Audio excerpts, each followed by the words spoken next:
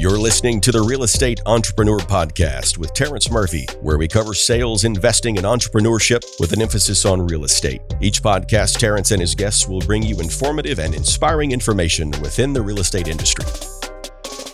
Welcome to another episode of the Real Estate Entrepreneur with Terrence Murphy. We start off with a quote.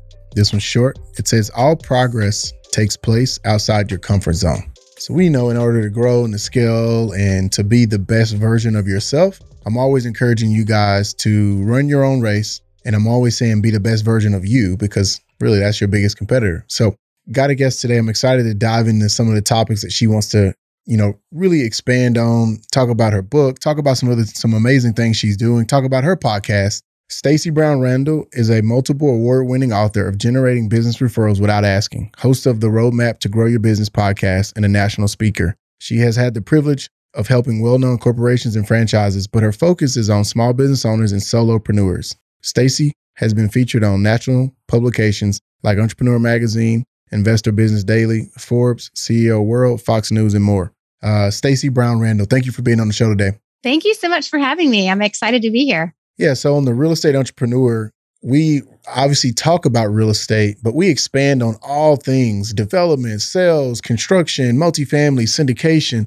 And I know you have some topics that we're going to dive into that we've never talked about on the show yet. So I'm excited about that. But before we get into all that, tell me how you became a real estate entrepreneur, in a couple sentences, your story and how you got into real estate. Yeah. So, I actually used to have my real estate license many, many years ago. The very first time I had to show a house after my babysitter canceled and my 6-month-old was strapped to a baby bajorn on my chest as I was showing houses, I actually exited being a real estate agent. But now I get the opportunity to work with agents and others, of course, on a kind of a unique way of growing their business and looking at it from the referrals perspective and being able to generate referrals without having to ask for them. So from a young age, I always knew I wanted to be an entrepreneur. I grew up in a family of entrepreneurs.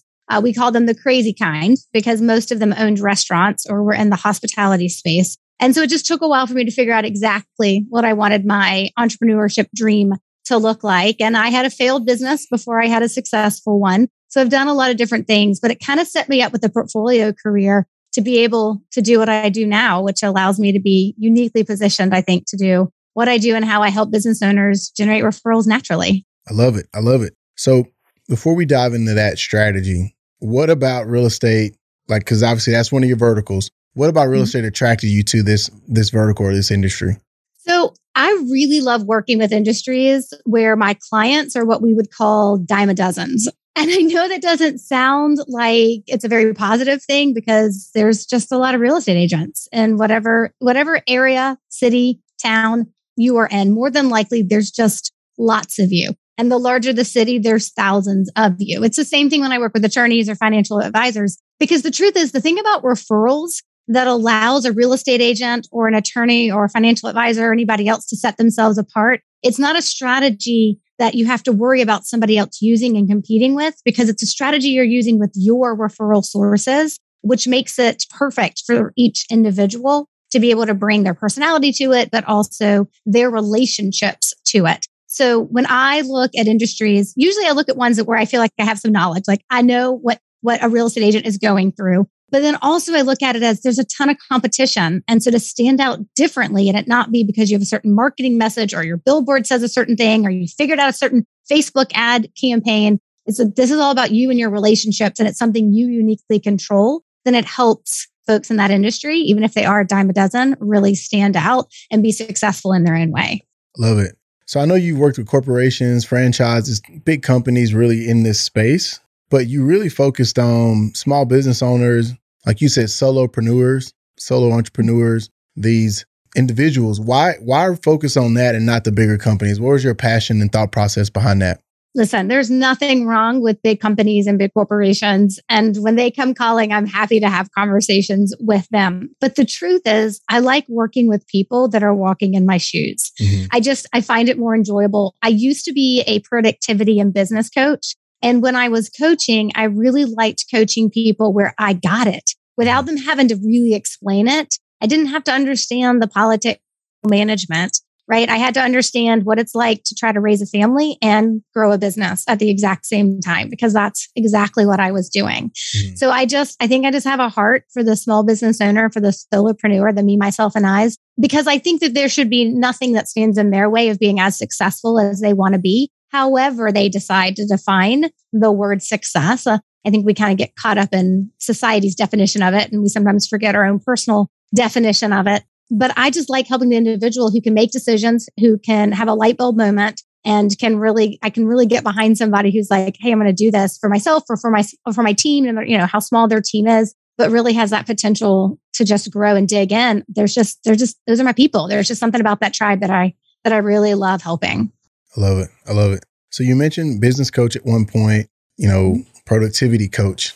I want to dive into that part of your story real quick, and then we'll jump in. We're going to keep stretching it out. We're going to make people watch the whole movie. But yeah, so when you were a business coach, right, what did you focus on? And if you were coaching me, hey, Terrence, here are like the top 3 or 5 things that week 1, day 1, year 1, quarter 1 that I would focus on as a business coach for you.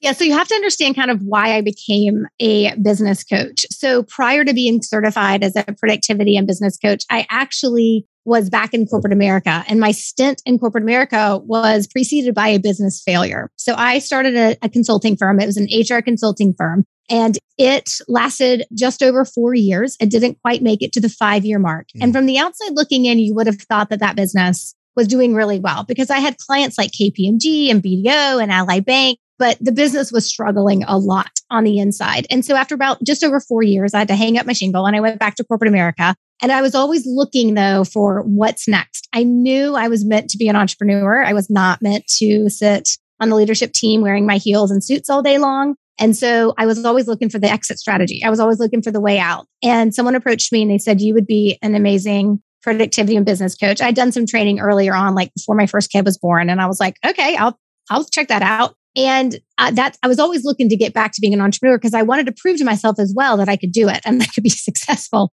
And so I got certified as a productivity and business coach. And the productivity piece was the piece that I really was certified in, going through all the trainings for and learning the productivity, like just the processes and the controlling, like the managing of your time and managing of distractions and, how you use your time wisely and the information overload and prioritization and planning and all those pieces. And that was a lot of the training. The business coaching side of me came because when I was coaching a business owner, we would naturally have conversations about what are you doing to grow? Where's your business coming from? What are your goals? How are you holding yourself accountable? And once you've had a business failure, you can see it. You can see it in other people. You can see it in sometimes how they answer questions or what they say. And you can be like, ooh, I'm not like, and I'm not afraid to call it either. And so that really became a piece of the productivity and business coaching together, because I specialized in small business owners and solopreneurs. I had a lot of like real estate agents and financial advisors. And then that just kind of carried over as that productivity and business coaching practice kind of changed and morphed into what I'm doing now. I just kind of kept that same clientele, those same niche markets, because they worked so well for me. But as a productivity and business coach, one of the first things that we would do is I do a process called reverse goal setting. I do it now just for fun every December, but I obviously used to train people in it. And we would do reverse goal setting to figure out where you wanted to be based on where you are now. And then we would create a strategy to get you there, and what we call the 5-3-1. So looking 5 years out where you want to be, the 3-year milestones you need to hit to be on pace for the 5-year vision. And then where do you need to be at the end of 1 year to be on pace for the 3-year milestones, to be on pace for the 5-year vision. And that 1-year plan would effectively become your goals for the year. And then that's what we would hold you accountable to. And then, of course, if I was doing productivity stuff, that would be specific to whatever your productivity issues were as well. I love it.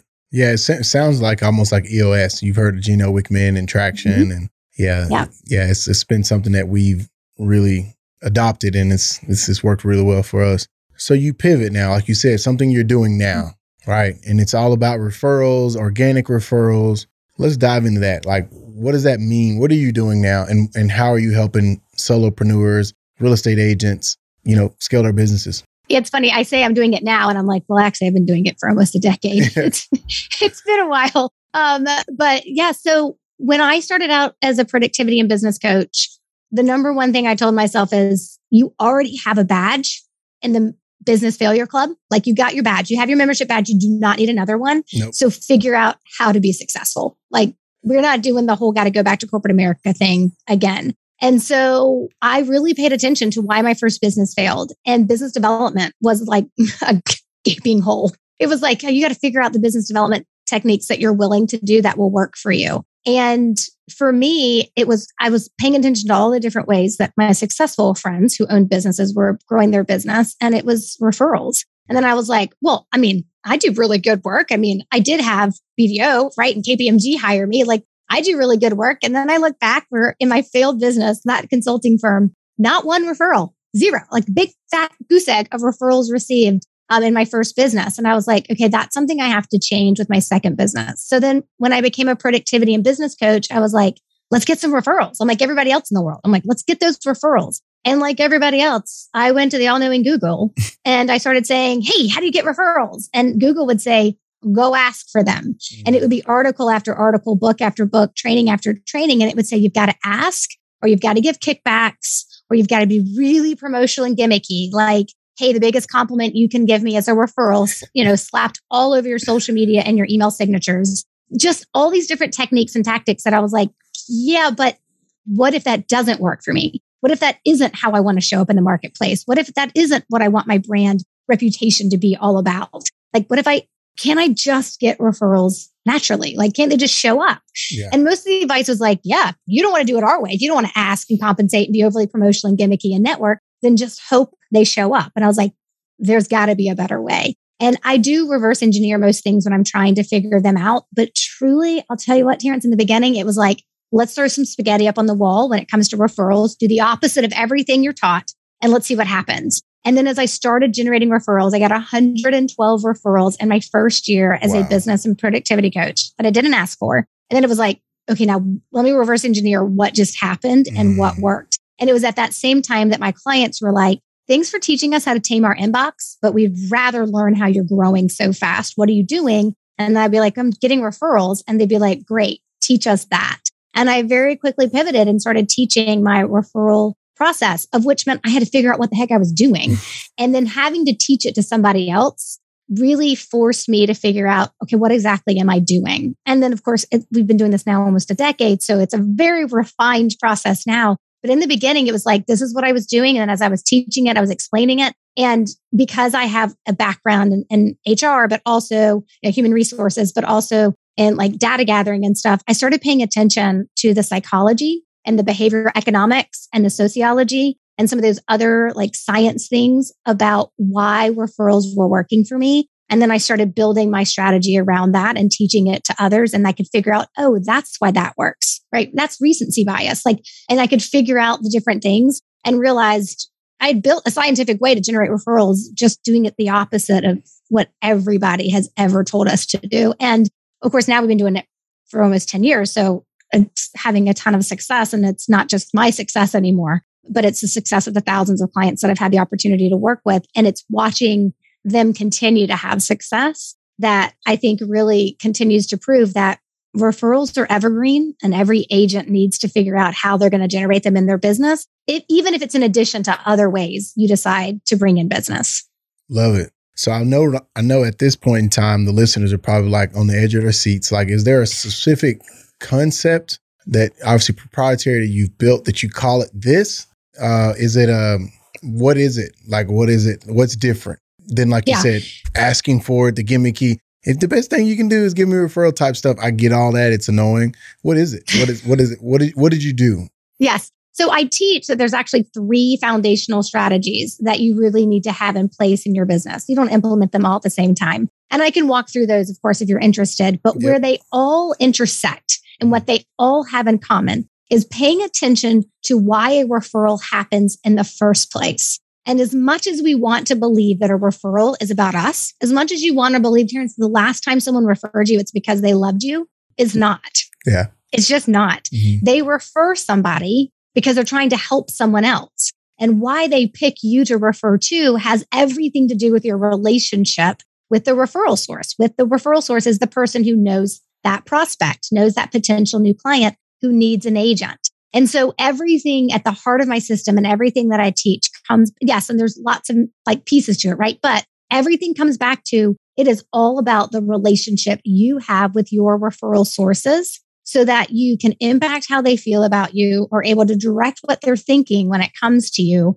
And that you're making sure at the end of the day that you actually control the desire for them to refer to you. What you don't control is the opportunity, how often they'll come across opportunities. So who we pick as our referral sources matters if we want volume of success. But ultimately, at the end of the day, the heart of my system is like, hey, referrals come from relationships, and relationships have got to be maintained with connection. And you've got to make sure that you have that as a strategy, as a process, as a plan in your business. Now, which of those that you decide to deploy, they're all going to come back to, it's all about the relationship, and it's all about your referral sources or those you want to refer you, picking you over any other agent they could refer to when they have the opportunity. Oh, I love it. And I think the biggest thing is people always tell us, you got to send them one email blast a month. You got to touch them once a month. You got to have quarterly past client events, right? Or you got to have lunch with everybody, or you got to write handwritten letters to everybody, or you got to do drop-offs, right? Where you drive-bys, pop-bys, pop-offs or pop-bys or whatever. And then it's like, all right, I got to drop a whole basket of flowers on their door. It's like, oh man, like I remember for a couple years in, as I was scaling my business, and I, scaled to $1 billion in sales in like 8 years and really just kind of took over Central Texas. I remember thinking I needed to do that. But after like a year or two, I was like, I physically can't go by everybody's house anymore. So these are all those myths that we're chasing. So you said you have 3 foundational strategies. Obviously, keep anything that's proprietary that that people need to pay for. But if you could give me an overall, like an overview for our audience of what are those strategies and how does it be a myth buster to the things that we're being told we have to do? Yeah. So here's the first thing I would say. When people are thinking about referring you, right, they're thinking about helping someone else. So at the heart of everything you do, I want you to keep in mind that referrals aren't about you. They're about your referral source being the hero and helping someone else. And so that has to be the lens through which you take care of your referral sources, the people who refer you, as they're the hero and they know the people that need you. Right. So if you do everything through that lens, right, I would say that's the number one piece that's different than what everybody else is teaching in the real estate space when it comes to referrals, because what they're teaching you is that the trigger to get a referral to happen is because you're doing the asking or you're doing the compensating. Right. And I don't really mean the real estate agent to real estate agent compensation, because that's how it works in the industry. I'm talking about the under the table kickback stuff, or you've got to be in front of everybody and network so that they remember you. Right. And so you got to be networking and knowing a ton of people and networking all the time. The mechanism that triggers the referral is all about what you're doing constantly. It's you're constantly asking, you're constantly reminding them that you pay bonuses or what commissions or whatever, or bonuses for referrals, or you're constantly like in front of them seeing you all the time. And the truth is that's not what it takes for someone to think about you and to refer you. So the 3 foundational strategies that I always teach are, so 2 of them, we kind of refer to them as like hand-to-hand combat. So the first one is usually if an agent's been in business more than 2 years, I would tell them to consider this strategy first. And this is what we do. We call it the low-hanging fruit strategy. Because if you have been in business more than 2 years and you have more than 5 people referring you, you have what we call existing referral sources. Mm-hmm. So these are people who over the last couple of years have referred you. And the strategy that we teach is first, let's identify them correctly. And you'd be surprised how many people do not do that step correctly. Like they identify their entire database when in reality, if they haven't actually sent you a prospect, whether they turned into a client or not is irrelevant. If they haven't actually sent you a prospect, you can't count them as a referral source. Mm-hmm. And so they had to have referred you another human, is what I always say. And so you need to know who your existing referral sources are. Then we create a plan with the right language to take care of them. But our plan is going to be like, 5, 6, or 7 outreaches or touch points in a year versus doing something every month. And your email newsletter is not going to count. And you can't do the same thing over and over again, right? Nobody needs to have coffee with you 7 times in a year. And nobody needs 7 pop-bys from you like 7 times in a year, because when the minute it becomes routine, it's like, genuine. What are they after? Yeah, it's not genuine. Right. It's not genuine. And if you're not authentic in this, you are dead in the water. Like you actually have to want to care about these referral sources. And I always tell folks, I'm like, listen, if you're dead inside, it doesn't matter what strategy of mine you put into place, it's not going to work, because you actually have to want to care about the people that are actually referring you or the people you want to refer you. So the first strategy is, hey, you've got existing referral sources. Let's identify them. Let's build a plan and use the right language to take care of them with a variety and surprise and delight. And don't underestimate the power of a handwritten note, but not 7 of them, not in a year, like maybe 1, and it's mixed in with something else. And so we use a framework that's kind of rooted in science of how we're able to deploy those 5, 6, or 7. We call them touch points.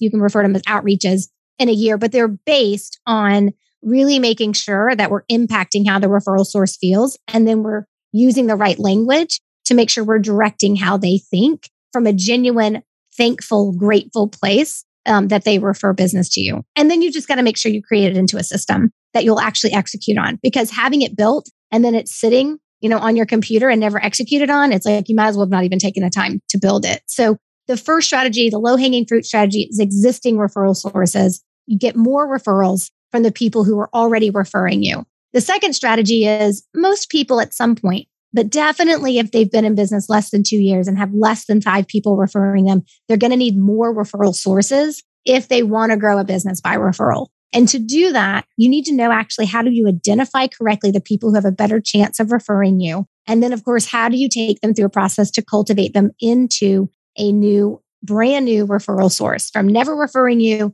to wanting to refer you? And that's a process, and it takes time. And you don't do it after just one phone call and you're like, hey, refer me, because we never ask. So, we look at it from the perspective of you got to focus on them. You got to be about helping them before they're ever going to come around and help you. And Bob Burg, author of The Go-Giver, he wasn't wrong when he said givers receive, because it's the ultimate truth. It truly is what makes the world go round. And so from that perspective, we've got to be focused on helping them, but we take you through a process. So you know exactly what it looks like. What's the follow-up? What's the language? What are we doing? And then making sure that it works for you, of course, as well. But it's the process to turn someone who's never referred you into a referral source. And then the third strategy, it's kind of the biggie because it's got 2 objectives. One, it's called the referable client experience. So one, it means actually what you do means you are referable, not just the work you deliver. Everybody thinks if I do an amazing job, then I'm going to get referrals. The truth is, you do not know if you're walking into a multiple offer situation in which you're going to lose like every time possible. Like you don't control that as an agent. And to put that pressure on yourself to think that you do, and that's what's going to make it so that you actually deliver an incredible experience.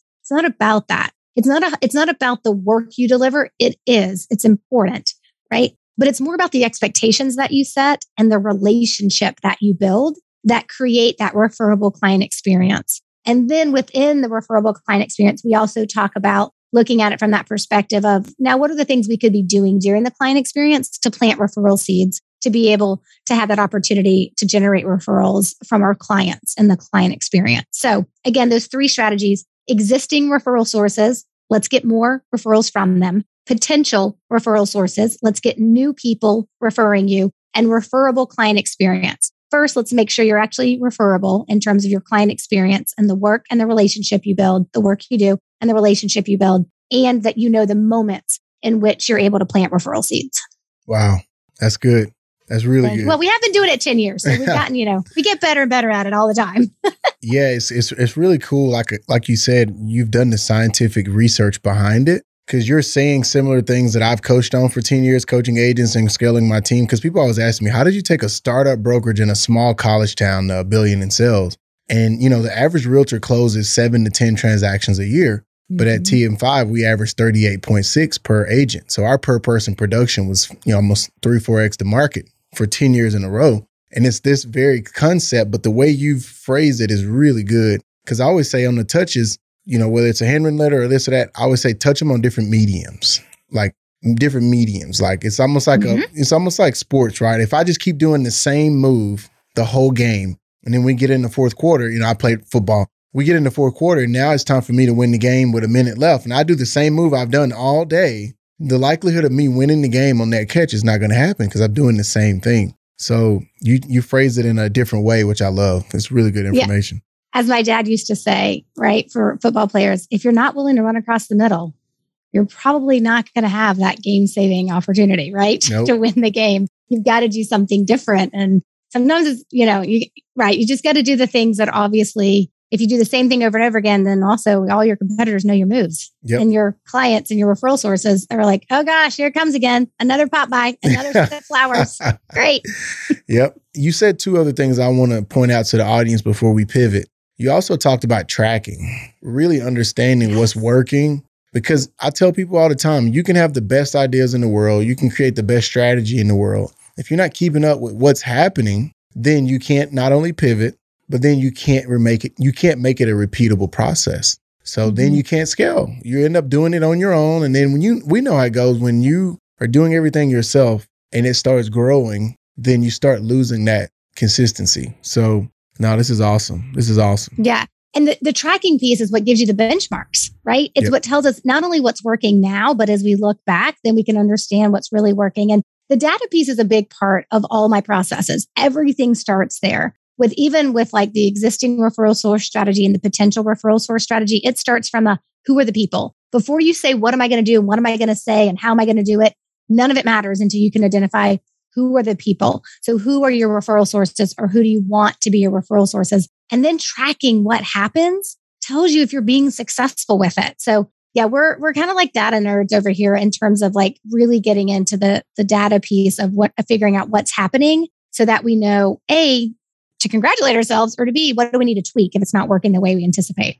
Yeah. And I always talk to my team about customer acquisition. You know, when you're spending this much to get a new lead, and these agents, I feel like agents really run away from past clients at times because they don't want to deal with things that might not have been perfect in the transaction. But like the thing about our team is we own it, good, bad, and indifferent, and we step up to the plate. That's the athlete in me. You can't really hide when you're playing in front of millions of people on TV. And so you just own it, you deal with it, you address it, you move forward. And that customer acquisition, where when you can get to where you're getting repeat business, so repeat clients, and then they're referring you clients, man, your customer acquisition prices go down dramatically. Yes. I mean, that's probably my favorite thing about watching, particularly with real estate agents, because, the repeat client isn't going to happen every year. Like for some industries, right? It can happen every year. And for others, you have to wait for it because we just don't buy a new house or sell our house every year or invest in 3 new houses every single year. And so the ability to be able to have someone come back 5 years later and be like, yeah, no, Terrence, you're my guy. Like, of course you're going to sell my house, but help me buy the next one or whatever. I think speaks volumes to the agent that is willing to stay connected. And then also at the same time has done a great job so that they're willing to work with you again. I think it's a big part of what makes it easier to be a real estate agent. And then of course, leveling on top of that, the referrals. No, that's good. And just being patient, it's crazy. I remember there was like 2 or 3 clients. They were my first listings ever in my career. I mean, I think I was 24 or something years old. And I just the houses I helped them buy. We just listed them this spring. Been like 12 and a half years, 13 years later. And they just came back to me 12, 13 years later. It was funny because they came at the same time. It was like 2 or 3 buyers and they all listed this spring.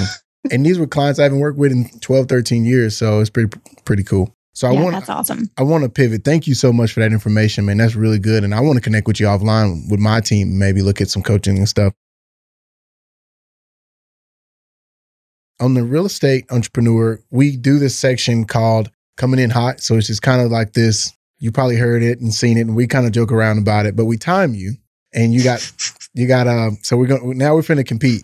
So I think the record is 24 seconds right now. So I told your team that I'm not trying to win an award here because I like all my words. So that's going to be tough for you, huh? We'll see. I mean, fingers crossed. I'm ready, but yeah, I'm going to be okay if I come in, like second, third, or dead last. Get that silver medal. So I'm going to ask you 5 questions and you just answer them one word, one sentence, whatever, right? Okay. All right. So ready, Kyle? Yes. I got time. Do you have a college degree or no college degree? I have a bachelor's and a master's. All right. What's your greatest challenge as a child? Figuring out how to get over being voted out as the captain of our JV cheerleading squad because I was a tad bossy. Oh, man, that didn't work well.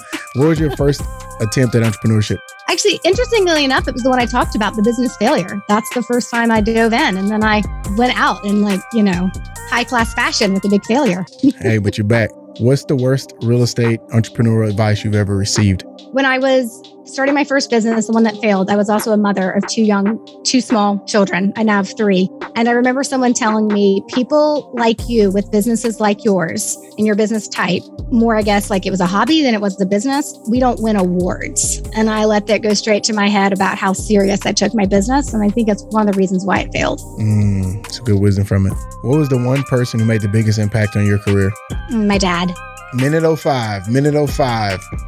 So see, I told you, did I come in last place? Because I'm also okay with that award. Didn't win any records, but you're at the back of the line. That's okay. Good wisdom though. Yeah, and I think the biggest thing is the reason we do these questions, they're kind of random. Because, a lot of times people think, oh, in order to be an entrepreneur, you have to be this, or you have, I just think it's a quick little way to get some wisdom nuggets out of people. And so we've had some fun with it. So time management, obviously, as you scaled, you've taught that with the productivity. What is your secret to good time management? Any hacks? Any thoughts? Yeah.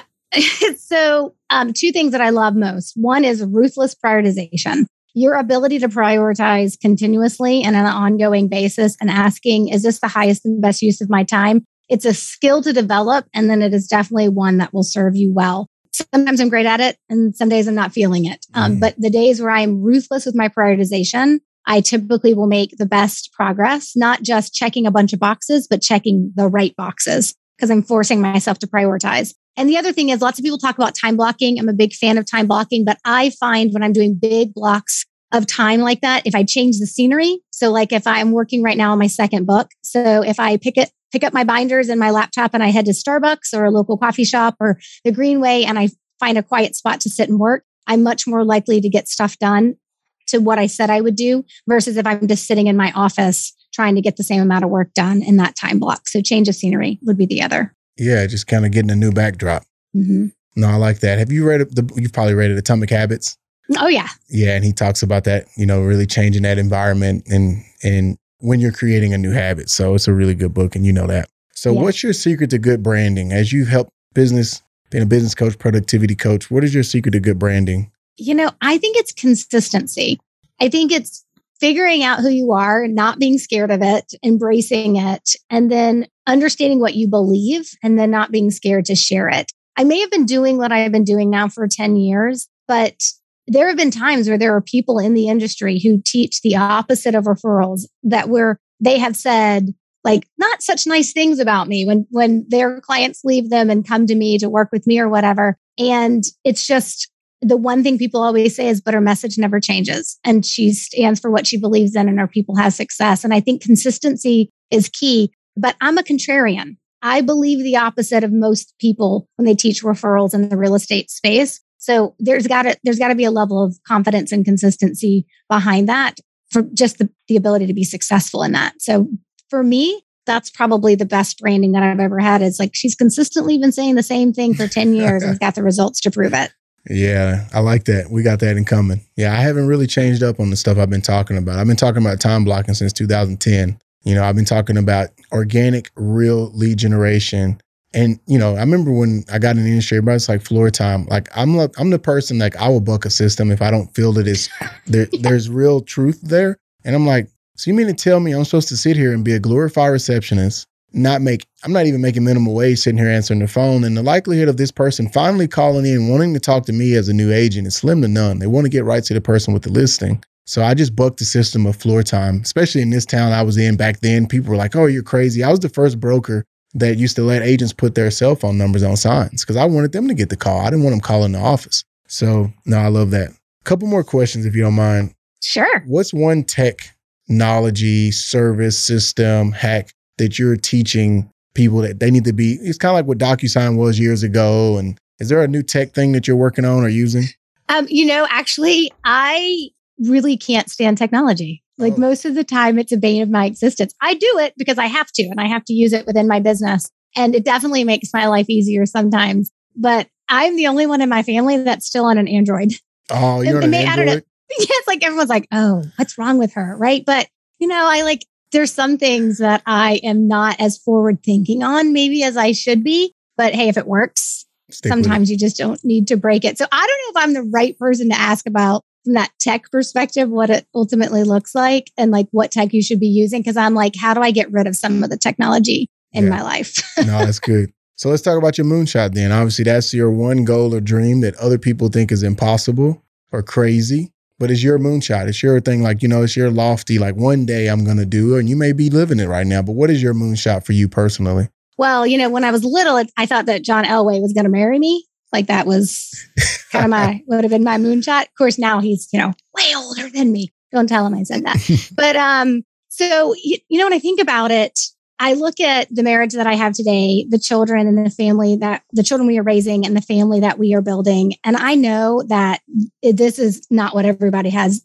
the privilege or the benefit, I guess, of having. It doesn't always work out for people the way that they hope it would be with their marriages and their families and their kids. And we've been really blessed and we're really thankful. And so when I think about what I want in the future, it's always more of this. It's always more. My kids are now all in middle school. My boys are starting high school in the fall. My daughter will be moving into 7th grade. I don't have many more years left with them. So when I think about all the things I could accomplish or want to accomplish, it is keeping this family as, strong and as unique and as special as it is. 2 of our children are biological. 1 is our nephew that we took custody of 7 years ago. And that has been a tough road. And he is an awesome kid, but it has not been easy. So for me, it's not about what can I accomplish? What can I get? All the things I think I'm supposed to or that I want to. Like I want to have a tiny house nation one day and have a bunch of tiny houses at our VRBO and up in the mountains. Like all those things I actually think will happen. They could be my moonshot or maybe not. But for me, it's really based on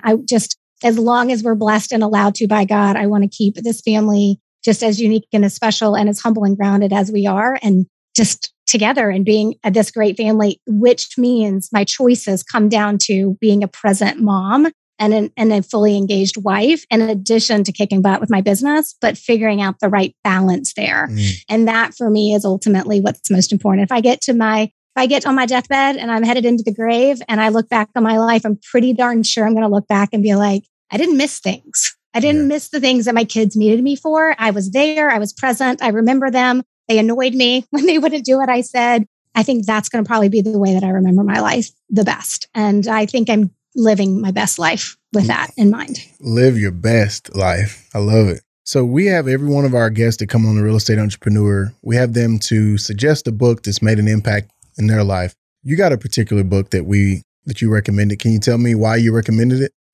Now, wait, what book did I recommend? It's your book. Yeah, did I? Because I usually am not that cheesy. I usually don't recommend my own go book. Ahead and drop it. Shameless plug. Let's go. Okay. It's Generating Business Referrals Without Asking. It's available wherever books are sold. It is book number 1 and hopefully which will become one of many if I can ever get book number 2 out the door as well. So I hope it's impactful for someone else in that way. There's been lots of other books I could recommend that have been impactful for me too, though. Love it. Love it. Now I'm going to get a copy of that and want to connect for sure. So final thoughts, right? What do you want to leave our audience with as your final thought? And then where can people find you?